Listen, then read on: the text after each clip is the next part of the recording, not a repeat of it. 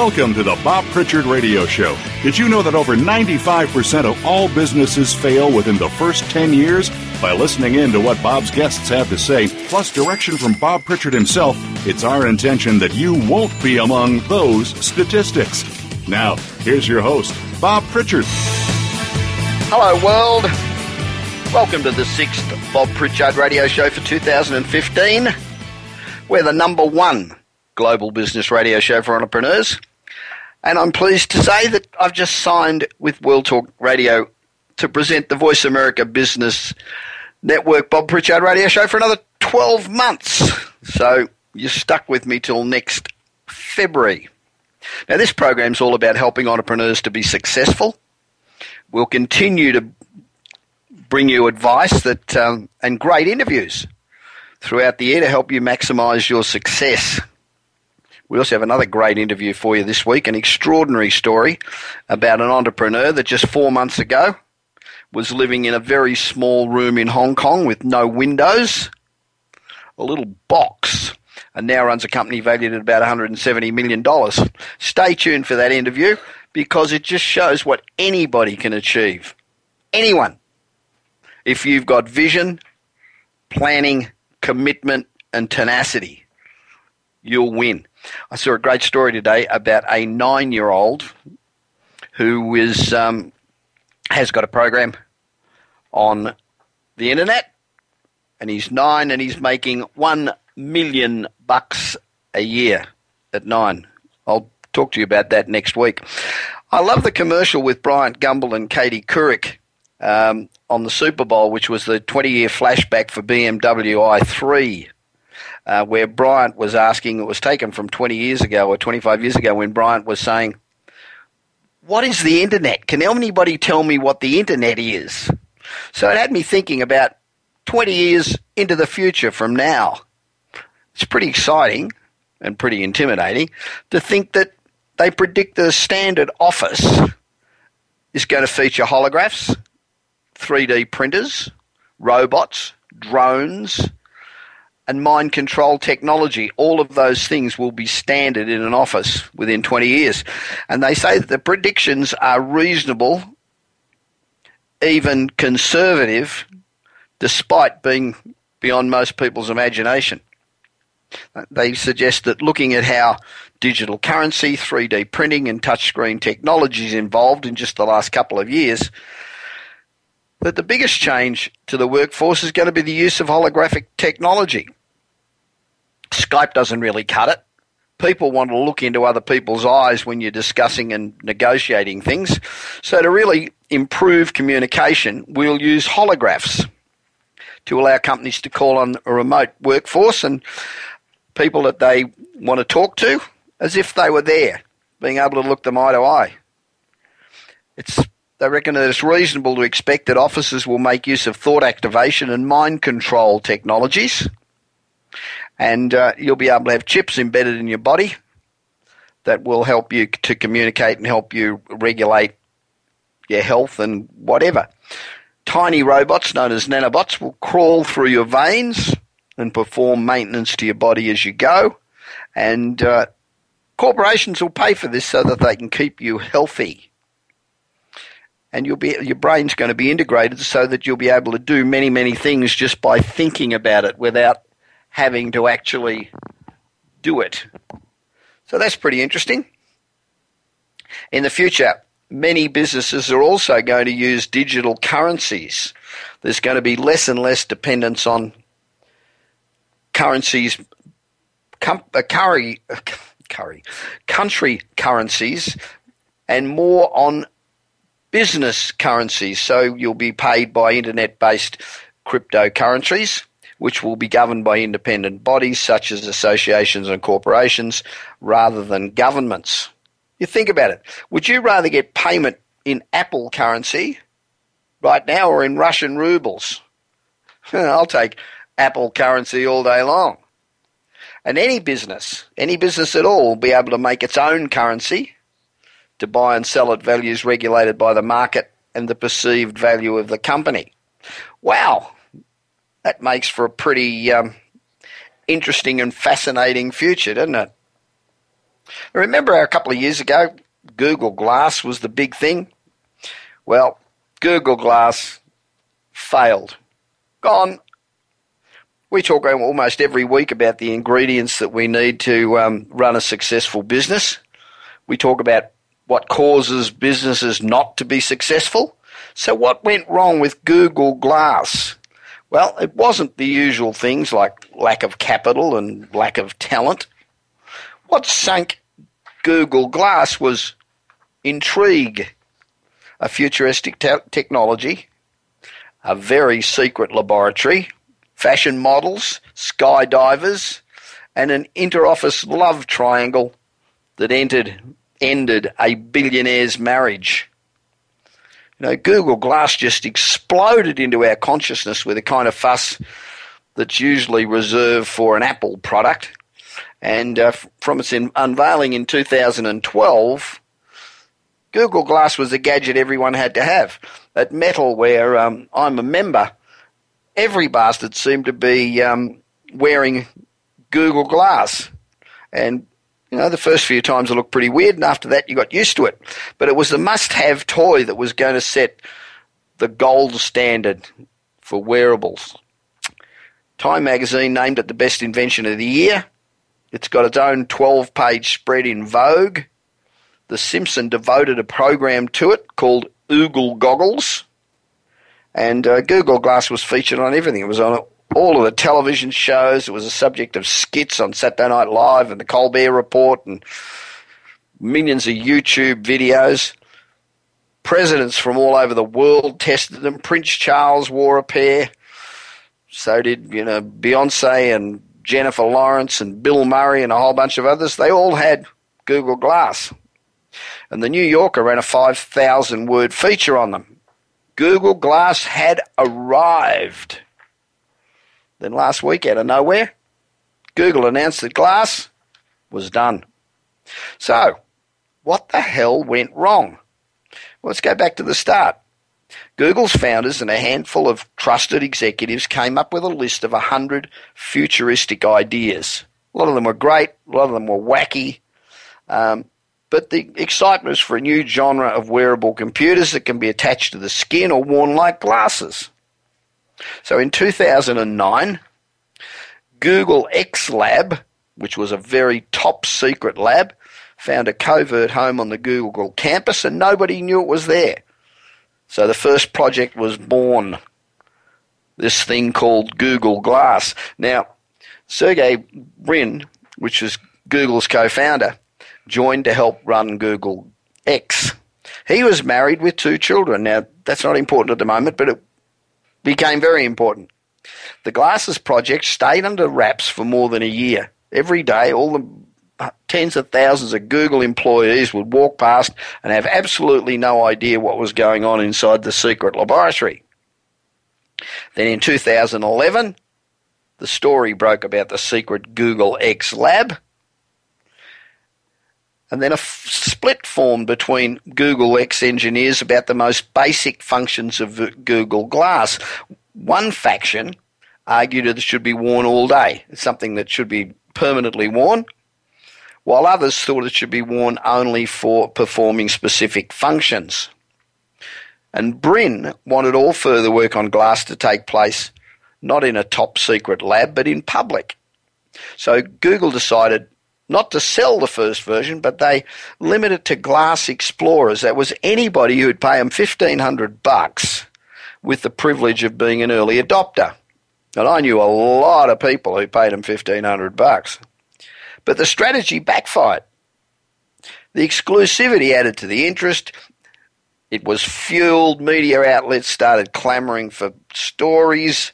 And at the Google Developers Conference in June 2012, glass-wearing skydivers landed on the roof of the auditorium, raced across the roof on bikes and into the conference hall, and they got thunderous applause. It was on everything, you might remember it. But this wasn't how glass was supposed to be introduced. It wasn't the quiet experiment that Google X engineers had hoped for. Now, tech reviewers who now finally had their hands on glass described it as the worst product of all time. noting that it had an abysmal battery life and that it was a product that was plagued by bugs. So privacy concerns then started to get raised, with people afraid of, going to the bathroom and having a leak. It was banned from bars, it was banned from movie theatres, from casinos, and a whole bunch of other places that didn't want people surreptitiously recording everything. Then in 2014, this is where the sex part comes in, a scandal hit Google X Labs. A love affair had developed between Brin and the marketing manager for Google Glass.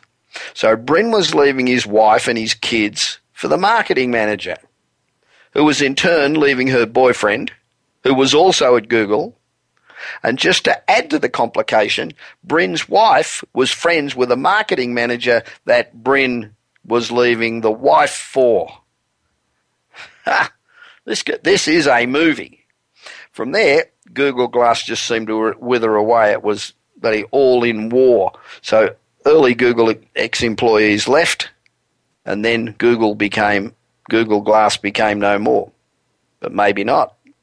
Google's Smart Eyewear division says it will be redesigned, and it definitely won't be released to anyone until it's complete. So that's the book version. I'm waiting for the movie. Now, Apple seems to be at it again. Apple watchers say that Apple's taking another shot at Maps software, or also possibly moving into self-driving cars. There's been a spate of very mysteriously decked out minivans roaming Northern California.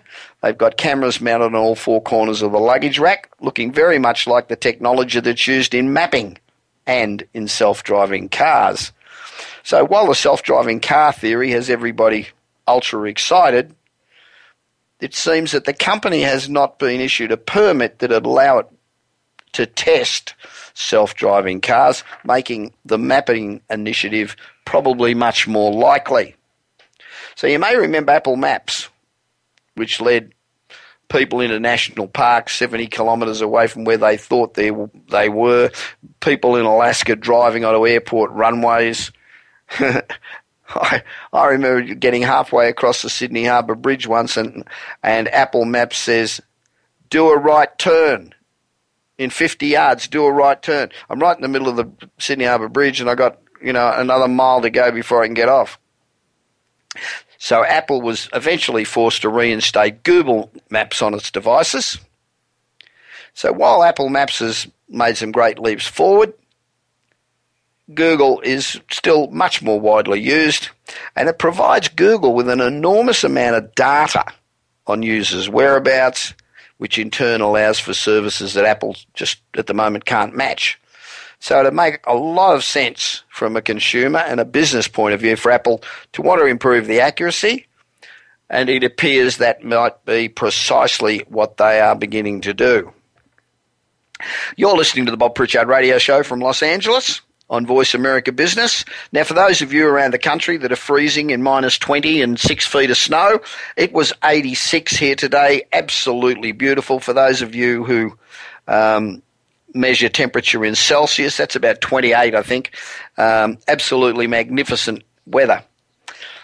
The Bob Pritchard Radio Show is here to assist entrepreneurs to become successful. So if you've got a question about any aspect of business, don't hesitate to email me at bob@bobpritchard.com, and we will answer you as soon as we can, either on air or directly.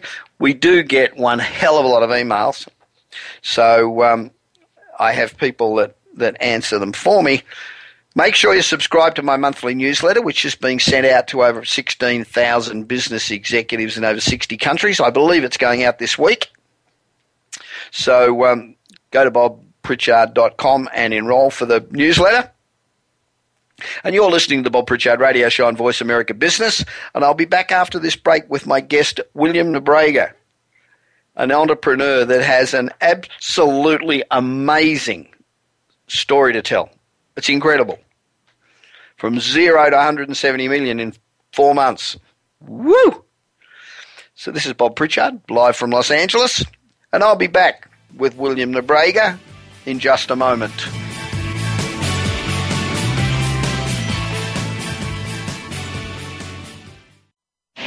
Do you want your business to achieve results you never thought possible? Bob Pritchard is recognized as the Business Leader's Advisor and has 30 years of experience as a straight-talking troubleshooter for Fortune 500 companies and SMEs across the world. Whether you need a checkup across all departments of your business or simply want to improve marketing, advertising, performance measurement, or some other area, Bob Pritchard will work his magic so you can blow away your competition. Bob Pritchard is also one of the most in-demand speakers in the world. Over 1,500 clients on 5 continents and countless standing ovations are a testament to how he changes the fortunes of business. Pick up Bob's new book, Kick-Ass Business and Marketing Secrets, at your nearest bookstore, or visit Bob's website at www.bobpritchard.com. Remember, if you want to be successful, call Bob Pritchard now. Worldwide phone numbers and more information can be found at bobpritchard.com.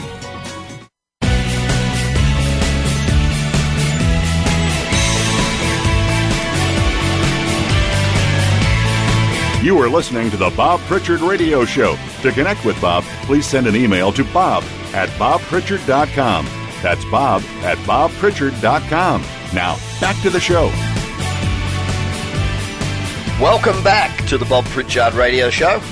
This is Voice America Business Channel, and we're broadcast worldwide every week. And we're the #1 radio show for entrepreneurs on the planet, and we're pretty proud of that. Now, this is the part of the show where we talk to extraordinary people. People that are enjoying great success and are making a difference in the world. Entrepreneurs are the backbone of every economy on the planet. And the primary focus of this show is to assist all entrepreneurs to be more successful and to bring you the amazing stories of people who have overcome all of the challenges that every small business faces. And they've created wonderful success stories against those odds. Being successful in business, which is testament for the 97% of businesses that fail, is very difficult. And to achieve success is extraordinarily hard. Just 5 short months ago, William Nebrega was living in an oversized shoebox in Hong Kong.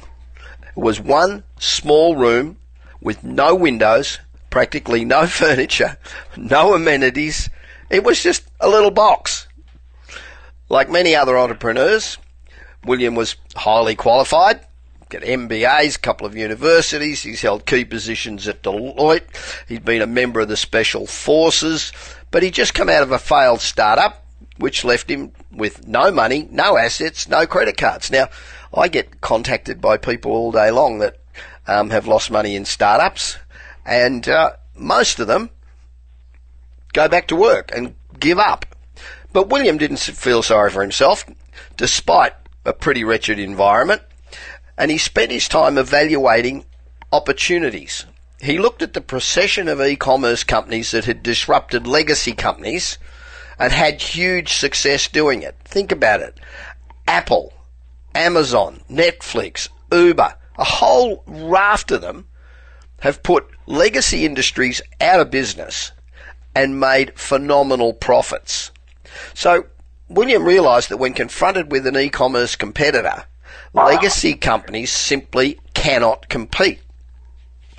So William determined the next big legacy industry ripe for disruption was the insurance industry. This is a $4.5 trillion with a T, dollar a year industry. And it's the same now as it was 50 years ago. It is ripe for disruption.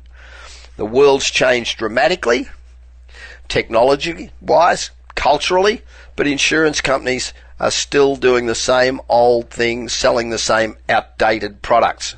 So let's recap. Just 5 months ago, William Nebrega, no funds, nor access to any, was living in a one-room box with no windows in Hong Kong. Today, 5 months later, he heads up a team of quite remarkable people. He's acquiring 4 major insurance brokers in Brazil and Argentina, with more on the way. and his company, CQS International, has a valuation nearing $170 million. Just 5 months ago, William was penniless. Now, if that's not an incredibly inspirational story for every entrepreneur out there who's got a vision and a passionate belief in their project, I don't know what is. It really is an example of where it's easier to do the impossible than it is to do the possible. I've actually got William Nebrega on the phone from his home in Florida. Hi, William. Welcome to the Bob Pritchard Radio Show. Hey, Bob. Thank you very much. It's a pleasure to be speaking with you. This is one hell of a story. A rags to riches story, right up there with the likes of, I don't know, Branson, Walton, Larry Ellison. I'm thinking about John Paul Jojoria, who lived in his car until John Paul Mitchell made him a billionaire. Is there an entrepreneur that inspires you, somebody out there today or yesterday, that you think, I'd really like to emulate that person? Well, I mean, if there's one person I'd love to meet, and certainly I don't even consider myself in the same class as him, is Elon Musk. I mean, I think Musk is incredible. He's done amazing things. Yeah, but he really has. Yeah, I mean, it's not much different than you, though. I mean, he started off and he came up with several companies without a lot of experience in them, really, and decided to just change them. Well, that's not much different than what you've done with insurance. Yeah, well, it's true. It's true. I like the fact that what he's doing, and I think what we're doing is he's making a difference in people's lives. Obviously, everything from electric cars to solar energy to commercial space. We're going to change the way insurance is viewed in emerging markets. As you know, the penetration rate's roughly 5%. You have a lower middle class that's really never had access to any kind of insurance. We're going to change that. That gives us 2 billion consumers, and it changes the lives of many, many people for the good. It creates value. It creates value for their future generations. It gives them a sense of security, safety, things that they've never had before. So we're going to do that. As you pointed out, we've got the best team in the world. I'm second to none. I think what kept me going really was my experience in special forces. It was, that failure was not an option. We just didn't. That was just built into our DNA. Yeah. The same spirit flows through the team today. And the other big inspiration is my son. When things were really, really rough, he came to me and he said, "Dad, remember what you told me?" I said, "What, son?" He said, "Never quit, never give up." Yeah. So great advice. That's it. So, yeah, from a 10-year-old. When you were living in your cramped little box apartment in Hong Kong, that must have had a huge effect on the tremendous success you're enjoying now. What did that period of time teach you? Humility. Yeah, I guess so. And I think humility is probably one of the most important values that a successful entrepreneur can have, because it's not really what I've done, it's what the team has done. And, of course, I help shape the vision. That humility really keeps you balanced. I think, you and I have discussed this offline a few times, but the reality is, how many cars can you have? How many houses? It's not about the money. It's about creating something really, really unique and special, and then giving back. And I think that's what this whole experience has taught me, is that, everyone can fall down. So, and it's pretty interesting to see how many friends you have when you lose everything. Yeah. Because they seem to disappear pretty quickly. But, thank God. We've had some wonderful investors. We continue to bring in new investors. As you pointed out, this thing's moving faster than any of us could have ever dreamed. And, the end game will be somewhere in Asia, be China. There's no reason this could not be a $40 or $50 billion company. And that's what we're going to shoot for. So you've got two subsidiaries, Kisaguru in South America and Insurance Buddha in Asia. So why did you decide to focus first in the emerging markets, and what is the rollout schedule? Why wouldn't you have thought, well, I'll go into the US first, it's the world's biggest market?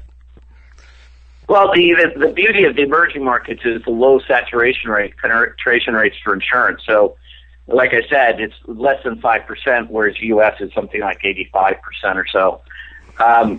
And there's a wonderful trend towards adapting, technology, mobile apps, obviously internet, so we can leverage that.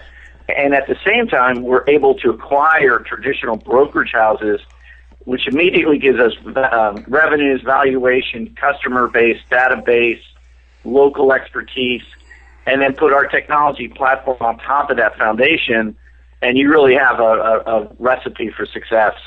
Well, one of the things that I think many people listening to us that are in first world countries probably don't appreciate is that the uptake of, particularly of mobile in emerging markets, is much higher than in many established markets.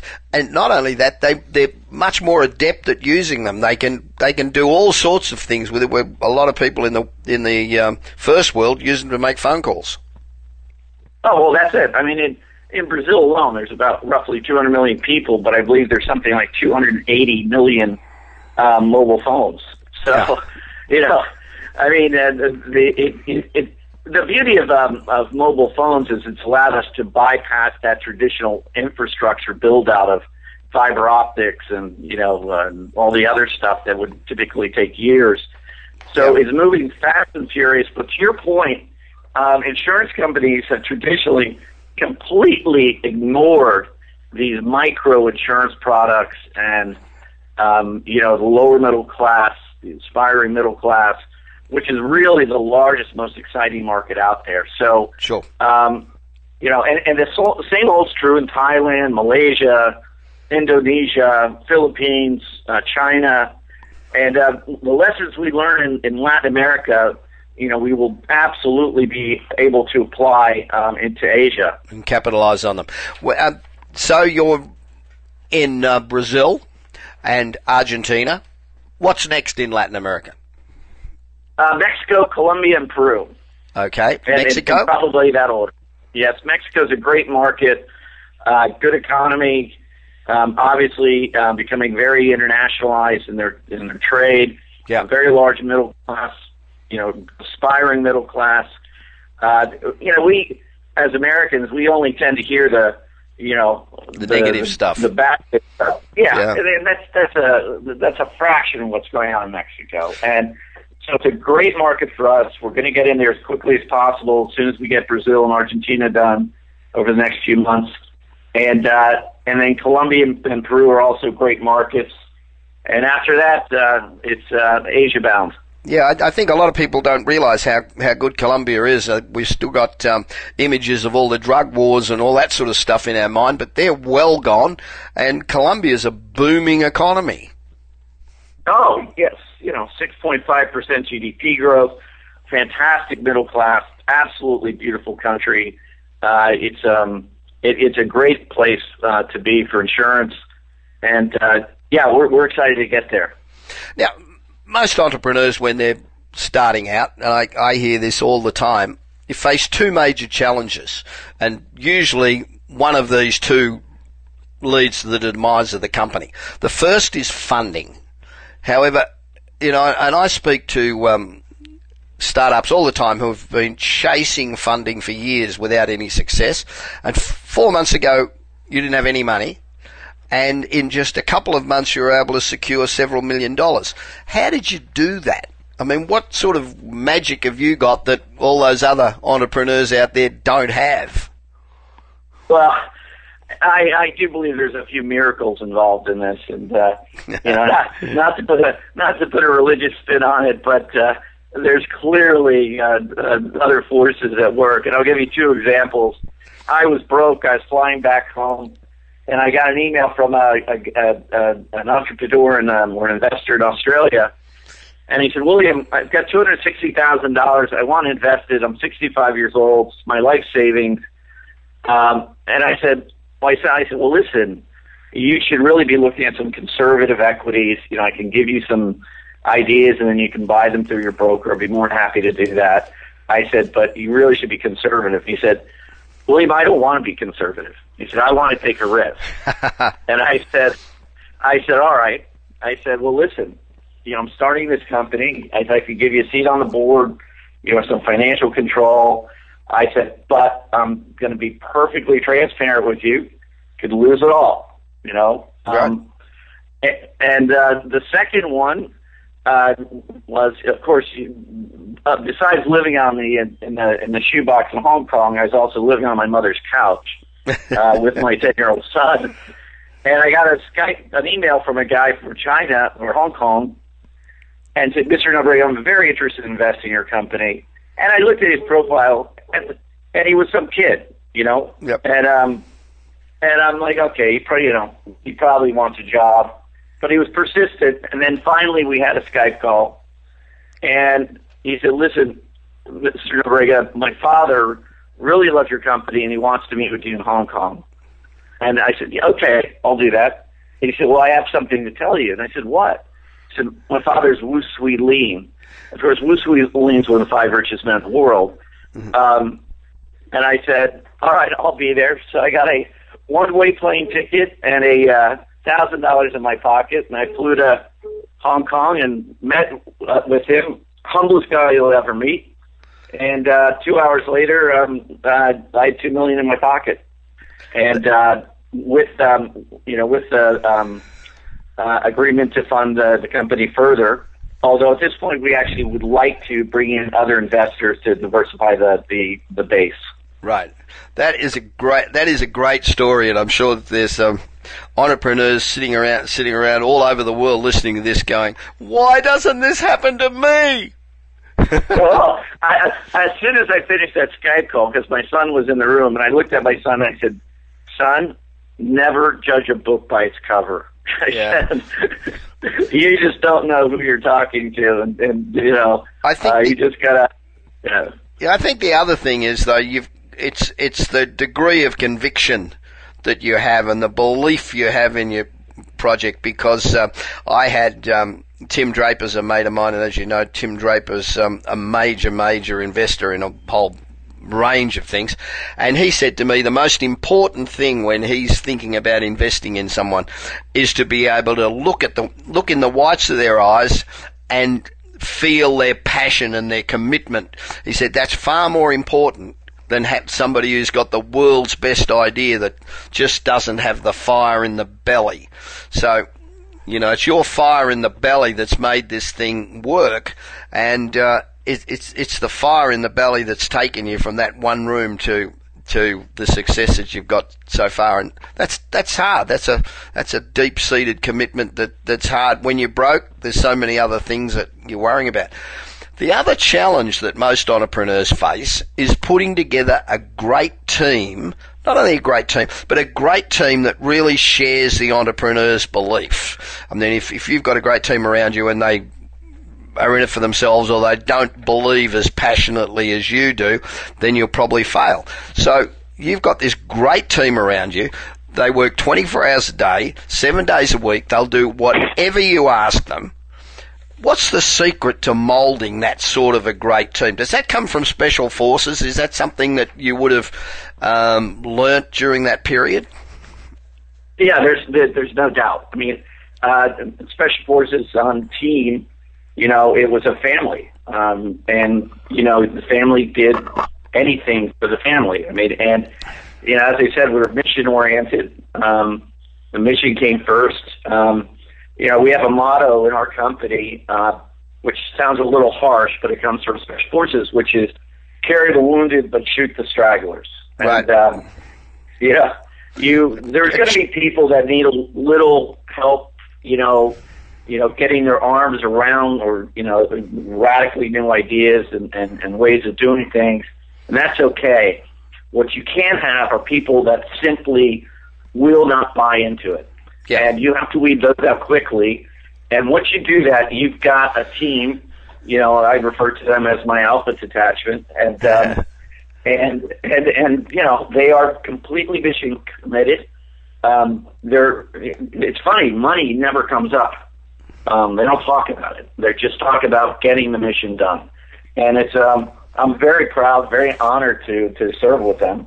And, we'll get, obviously the team will grow, but that in essence is what we want to keep as our corporate culture. Because a team's only as strong as its weakest link, isn't it? If you've got a weak link in your chain, eventually, probably sooner rather than later, it will break and fall apart. So, yes. So it's an infection. Right. Yeah. So the team. How transparent is your leadership? I mean, are you totally transparent? 100%. Yeah, we have a flat team structure. Obviously, I can't communicate with everyone on every email, but everyone has complete 24/7 access to me. We share ideas openly. We're all open to criticism. It's not my way or the highway. It's a collaborative effort, and you tend to get ultimately the best results of that. Now, ultimately, you have to make a decision, right? You can't go around in circles, but that collaborative effort and being open to criticism, that's key. And that's what this team has, and I really want to continue to foster that. Now, the insurance industry is, as I mentioned before, it's $4.3 trillion a year. It's one of the biggest industries in the world, and it's remained unchanged for almost a century. They're still selling the same products in the same way that they've been doing for 50 years. So why is now the right time for disruption? Well, a couple of things. One, as I mentioned, you have a growing middle class in all these markets that has never had access to insurance.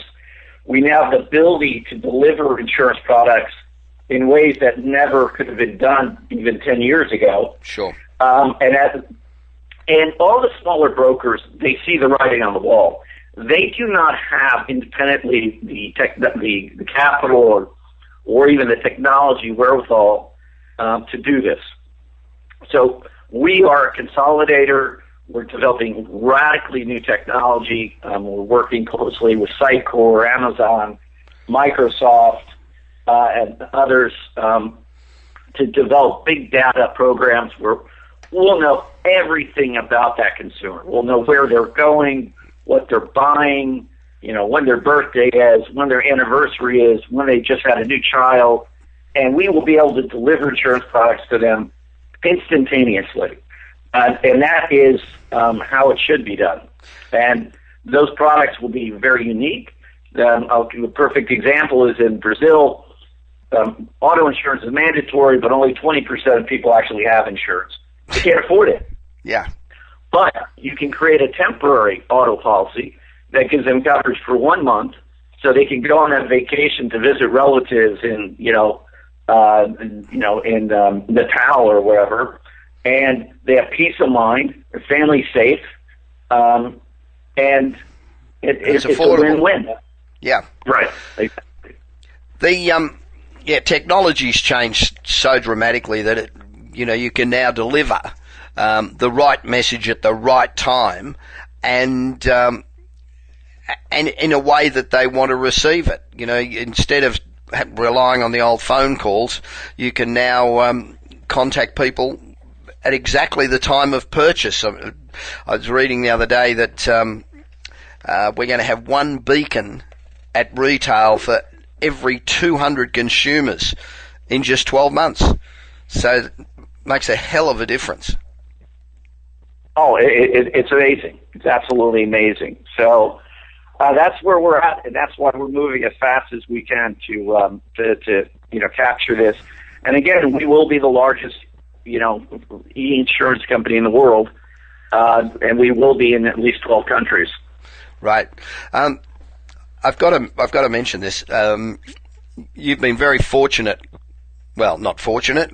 Probably great planning to have a director of innovation that is really quite exceptional. He's a Mensa member. He's got an IQ, I think, of 168. He's a real radical thinker. He was with Microsoft.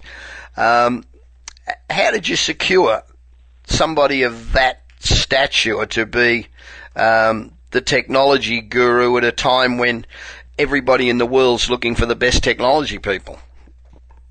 Well, we created a think tank, and that think tank was done in Sao Paulo. Excuse me, I'm losing my voice. And we invited the best of the best to come to that, and he was one of them. And clearly, he was a shining star. And he bought into what we were doing. And yes, I get on my knees every day, and I just say, thank you for. Why in the world did this guy decide to come with us? Because he's absolutely brilliant, extremely talented. You're right. There's just been a wonderful, crazy change of events, and on top of that, this April I'm actually getting engaged to my girlfriend, who actually is a model for Victoria's Secret. So I think life is definitely taken a turn for the better. So, obviously, excuse me, I'm shaking off this cold too. Now, I think one of the other things that's a great credit is that apart from having this guy who is a leader worldwide in technology, you have brought in people like Sitecore, which is one of the world's leading companies, Microsoft, Amazon, Neo4j, Montego, and working with Location Technology. I mean, you've actually encompassing and bringing together some of the best technology in the world that the big legacy companies simply don't have. Oh, it's a game changer, Bob. It's a game changer. And we're going to, with their help and support and Edson's guidance, Edson, our chief innovation officer, we are going to create something that the world has never seen before. And, that will make us literally, not to sound, overly confident, but really kind of a Google of insurance. And legacy insurance companies, they talk a lot about it, but really, they haven't really changed their models at all. Well, if you have a look, actually, history will tell you a great lesson and a great omen for CQS. In all of the areas that have been disrupted over the last 10 years, and there's probably 50 different industries that have been disrupted, not one legacy company has managed to lead the pack. It's been the e-commerce companies that have come out and been the successes, and the legacy companies have fallen by the wayside. And, CQS is really an e-commerce company that's selling insurance, not an insurance company that has a little bit of technology tacked on the back, because that simply doesn't work. So what does this technology mean for the consumer of tomorrow? Does it mean cheaper insurance? I know it's going to be more available, but what does it mean for that consumer who may not have been able to afford or cannot afford insurance today? Well, it is going to be cheaper insurance, but more importantly, it's going to be insurance that is created or modeled to fit their specific needs at the specific time. So it's customized. It's completely customized. Perfect example, which Edson shared with us. Rio de Janeiro, of course, Carnival's coming up, and which is fantastic. 500 people a month get killed in Rio. It's a dangerous city. Jeez. We can actually target all the people in Rio, send them out a blast text, and say, listen, we can sell you a 48-hour or 72-hour life insurance policy, right, or medical policy. You can buy it right now because these are the reasons you probably should. And boom. So that's the kind of thing we can do. That's fantastic. That really is fantastic. Now, the rest of 2015, you're focusing on Mexico, Colombia, Peru. When are you going into Asia? The last quarter of 2015, and most likely we will start with Thailand or Malaysia. Thailand, I think for Southeast Asia, is going to be our big prize. Right. And then, of course, finishing up in China. Exactly. China, that's the end game for us. Wow. Now, the company's grown from being worth zero 4 months ago to around 170 million today. I find that extraordinary. Jeez. I think every entrepreneur around would be really envious of those sort of results. Can you maintain this rate of growth? We can. The key is acquiring prominent brokers because that's tangible. That's real revenues. That's real EBITDA, real customer base. We're not even actually calculating our IP into this formula yet. So that's just raw acquisitions, which we will continue to make in each country. Now, once we really build this next generation technology, the valuation will radically or dramatically increase because our customer base and database will start to exponentially grow. So it would not be unplausible within a year and a half to have 6 million customers. Right. And if you look at a simple formula, each customer has let's say an average value of premiums of $1,000 a year. Right. And if you're ultra conservative, you say you're going to keep that customer for 3 years, so that's $3,000, and then just take 3,000 times 6 million, and you'll have a pretty nice number. Yeah, you've got a very nice number. Of course, the huge opportunity for you is that you're acquiring brokers that essentially, in emerging markets, are one product brokers. They focus on auto insurance or they focus on something. Now, with the big data and analysis and predictive analysis, and also the location technology that you guys are building, you can then, instead of just selling them auto insurance, you can sell them all the rest of the insurances. So every one of those customers, you can expand their spend with you probably 4 or 5 times. Well, that's right. That's the slow fat rabbit. By acquiring these, we immediately have that customer base, and we can immediately start cross-selling, upselling. Yeah. Not to mention just simple lead generation, which these customers, these agents have never even, they're still using telephone directories and lead lists. I mean, it's just really primitive. Yeah. Now, I've spoken to you before about this, but one of the things that you are absolutely dedicated to is fantastic customer service. And of course that builds word of mouth and that builds your customer base. Correct. And customer service, not that it's great in the United States, but it's horrible in most emerging markets. It doesn't exist. Right. So we're gonna turn that model upside down, and I think we're just gonna get excellent results because of that. Obviously, to continue this growth, you need capital. Are you currently actively seeking capital?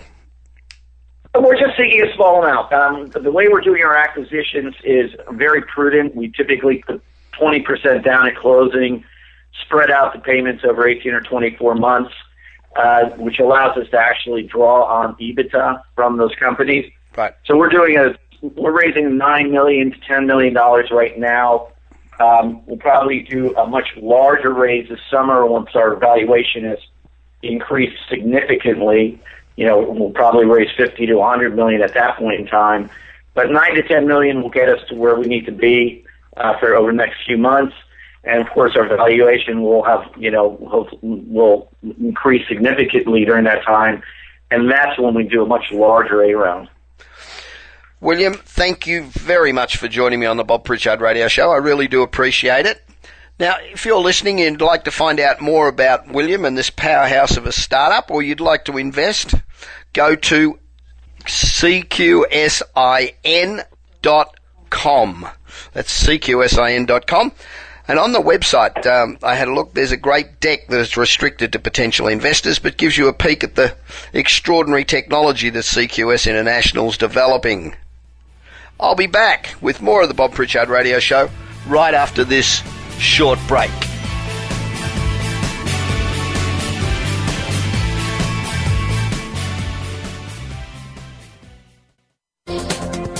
The business community's first choice in Internet Talk Radio. Voice America Business Network.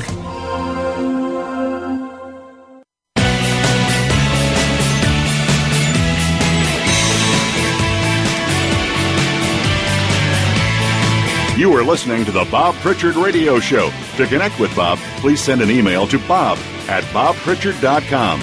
That's bob@bobpritchard.com. Now, back to the show. Welcome back to the Bob Pritchard Straight Talking, absolutely no bullshit business show. Coming to you this week from my hometown of Los Angeles, where the weather has been magnificent, 86 degrees today. The rest of the country's freezing to death. That's a great interview, isn't it, with William Nebrega? It's really a success story, and it's a great business model, moving into a country and acquiring database revenue and EBITDA, which then gives you the platform on which to build the rest of your business, is a great business model. And I expect that I'll get quite a number of emails during the week. I've had a couple of emails already tonight, but I suggest that I'll get a few more, and I'll address those in the email section next week. So this is a segment of the show. We bring you emails from our listeners all over the world. And my first email today, in fact, my only email today, because we're going to run out of time, is from Alexander Snow, speaking of cold, of Hammersmith in London. I have great fond memories of Hammersmith. When I was consulting with Coca-Cola a number of years ago, I spent many, many days at the Coke offices and enjoying counter lunches and dinners at the Edwards, I'm sure it was the Edwards Bar, which is right near Hammersmith Station. And they bring back great memories, so thanks for that, Alexander. Every time I drive that freeway going into London, I think of those Coca-Cola days. Alexander writes, Dear Bob, myself and a couple of my mates from college are setting up a new business, and we're going to need to raise startup funding. Can you give us some tips on the best way to go about it? Well, Alexander, there are essentially 5 popular funding options for entrepreneurs. And, without funding, you really can't go anywhere. I mean, it's very difficult these days to differentiate your product and to get yourself exposure. So much clutter out there without money. And a lot of people bootstrap it, but that's, that's risky. You're always better to use OPM if you can, I think, other people's money, unless you've got plenty of money and can afford to do it. But for many entrepreneurs, the decision about whether or not now is the right time to start a business comes down to funding. You may have a wonderful business idea that you've perfected, but if you don't have funding in place to not only make the business happen, to But to protect just the legal fees in protecting a lot of these things, you can get lawyers to accept some equity instead of fees, but nevertheless, it does cost you money for legal fees, for IP protection, etc. You can save the fees, but you can save the lawyers' costs, but you can't save the fees. So it's important to analyse each type of funding opportunity so that you make sure you're starting your business off on the right foot. One wrong move when it comes to finances, and bingo, you could be back to square one, or even worse. So the best 5 and most popular options for funding of startup are, and the first one these days is crowdfunding. Platforms like Kickstarter or Indiegogo, a great example. They're websites where you can create a crowdfunding campaign. The way it works is that anyone can contribute money towards helping a business that they like. They see it on Kickstarter or Indiegogo. They like it, and there's a detailed description of the business on a platform and goals of the business and financial strategies and the target audience and how much funding they need, etc., etc. And then the consumers can give money if they want. And generally those giving money look to earn some type of reward, which could be anything from a free notepad to a free iPod to whatever it is. Keep in mind, though, that although crowdfunding campaigns may be trendy, the majority of campaigns also go unfunded. It's a competitive place to get funding, so you need to seed it to get noticed, and you need to have a great story with a video. The second option for an entrepreneur is through venture capitalist. A venture capitalist is a professional group that funds startups. This option has a lot of money available to offer startups and plenty of resources to actually help your business succeed. For many, venture capitalists would be the ideal funding situation. Another option is to look for an angel investor. Angel investors are like venture capitalists, but they are smaller operations and want a larger portion of your company. And when you make money, they make a lot of money. So 49% is not unheard of with an angel investor. The fourth option is to raise capital through a small business loan. But that's always difficult. When you go to a bank, you have to be able to present how every penny of the loan will be spent, and it's very difficult. Often you need to have plenty of money before you can get any money. And the fifth option is through credit cards. This is what I did when I first came to America. And if you've got an excellent credit history, you might be able to use that, but don't go over the deep end. Only borrow what you can comfortably cover. Otherwise, you can find yourself in trouble. I must admit, I borrowed about $150,000 on my credit cards, and it paid off for me, but it took longer than I thought, and it would have only needed a mistake or two, and I could have well and truly been in deep trouble. So think twice before you do that. Alexander, thanks for your email. A copy of my latest book, Kick-Ass Business and Marketing Secrets. It's on its way to you in Hammersmith, and go across to the pub and have a counter lunch for me. Now, if you're a regular listener to the show and are benefiting from the advice that my guests and I give you each week, please tell your friends to listen. Go to my website at bobpritchard.com and subscribe to my monthly newsletter, which is on its way out to people, I think, as we speak. Send in your questions, email me at bobpritchard.com, and follow me on Twitter, Facebook, and become a contact of mine on LinkedIn. I love LinkedIn. So we're confident this is going to be a fantastic year for everyone in business, and the perfect time to commence your entrepreneurial activities. So thanks for listening to the Bob Pritchard No Bullshit Business Radio Show for Entrepreneurs. And remember, it's much easier to do the impossible than it is to do the ordinary. And it's a bloody sight more fun. This is Bob Pritchard, and I hope that you have a fantastic week. You've been listening to the Bob Pritchard Radio Show. Please join us again next Tuesday at 8 p.m. Eastern Time, 5 p.m. Pacific Time on the Voice America Business Channel. Until then, enjoy another week of success in your business and your life.